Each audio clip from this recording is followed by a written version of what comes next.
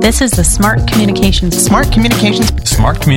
podcast. Developing the voices, developing the voices that determine nonprofits. Brought to you by Big Duck. Hey, so I'm joined here today by my fearless creative director, Dan Gunderman. Hey, Dan. Hello, nice to be here. Welcome to the podcast.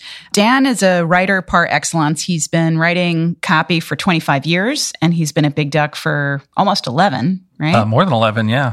And we're also joined today with a silent member of the Big Duck team, who is Dan's dog, Fred Astaire. So if you hear little dog noises in the background, that's what's going on. Yeah, probably most likely licking. So we're going to talk today about jargon. Dan wrote a piece, and we'll link to this in our show notes, called In Praise of Jargon, 3 Times You Should Embrace It. And I thought it was a really interesting idea to kind of embrace jargon. We often are trying to encourage our clients to get rid of it. So we're going to talk about that a little bit today. Yeah, we definitely generally recommend you avoid it at all costs, but there are some times that it's really useful. So first, let's define it. What is jargon? And can you give us some examples?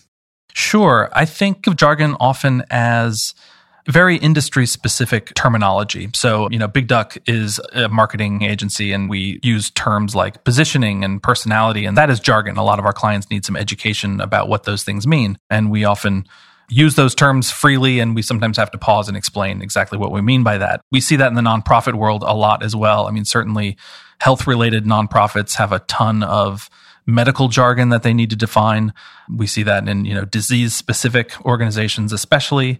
And then other organizations, might just have terminology that's very common or used in specific circumstances that any general member of the public wouldn't understand, or it would take them a second to get it.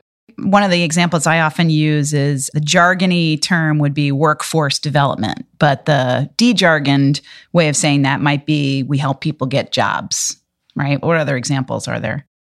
We've also worked with some organizations that do what they call community development, and it ends up being kind of a catch-all term that doesn't say much in and of itself, and we're often encouraging them just to get more specific about what that means. So community development could be anything really from, medical services that go directly into housing developments to programs that are within certain neighborhoods or even straight up housing. Community development really has a huge meaning, but it's used very commonly. But it's used commonly amongst audiences that don't necessarily understand what you mean by that. I like your definition of its industry-specific language. And I wonder if there is a corollary between how deep or how specific or specialized an industry is and how jargony it gets, Yeah, I think there definitely is. And I think that, when we work with some B2B or business to business, there's some jargon organizations where their audiences are going to know the shorthand in which they speak. They can get away with a lot more jargon, I think, than organizations that are trying to reach just your everyday donor who might be interested in your issue. So let's say, for instance, I work at a foundation that supports some area of scientific research, and most of the communications that I do on behalf of my foundation is focused on communicating with people who run nonprofits in this particular scientific area. Is it okay for me to use scientific jargon? They'll probably get it. I think you'd be fine. I mean, when it comes to communicating, it really comes down to who your audience is and always being aware of who it is that you're talking to. Almost all nonprofits need to reach donors. I think you can assume that most of your donors, not all of your donors, but most of your donors are probably a little bit less sophisticated about the specific issue that you're dealing in. And so you just want to be especially careful when communicating with donors that you're not using language that either confuses them or puts them off or makes them feel stupid. Yeah. So again, if it's language that only you would know or only people who are on the inside would know and your audience is not necessarily on the inside, maybe jargon's not so great. But if your audience are just as insidery as you are, maybe it's okay to embrace it. Yeah, I think that's right.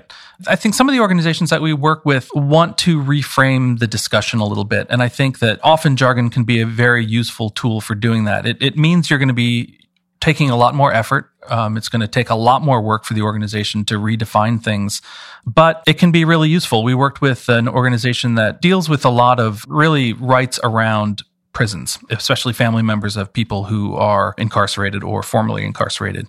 And using terms like formerly incarcerated is the type of phrase that they would embrace as opposed to a prisoner. or a former prisoner or an ex-con. They're really interested in framing the language around prison reform and incarcerated people. They're trying to change the language around that. And so they created a whole lexicon around, we don't use this term, we do use that term. So in that example, jargon is useful because it's carefully providing language that might replace language that would be stigmatizing. That's right.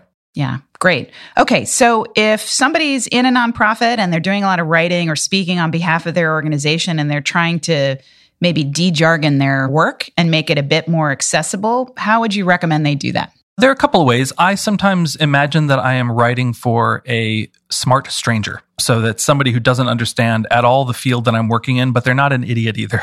So I actually find in my own writing that sometimes I'll run things by my wife. She's very smart. She does not work in the same field that I work in. And I feel like if she can understand it and nothing sort of puts her off, then I'm doing a good job. And she does the same for me. She works in a field that I'm not familiar with, and she'll sometimes run things by me. And it's also a field that is lousy with jargon.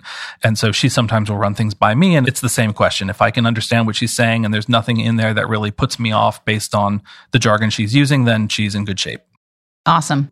All right, Dan. Well, thanks for joining us, to both Dan and Fred Astaire. Thank you. Okay, bye. This is the Smart Communications Podcast, developing the voices of determined nonprofits. Brought to you by Big Duck. Big Duck is an agency that puts smart communications in the hands of nonprofits. We help our nonprofit clients develop strong brands, strong campaigns, and strong teams that advance their missions and achieve their goals. Connect with us at bigducknyc.com.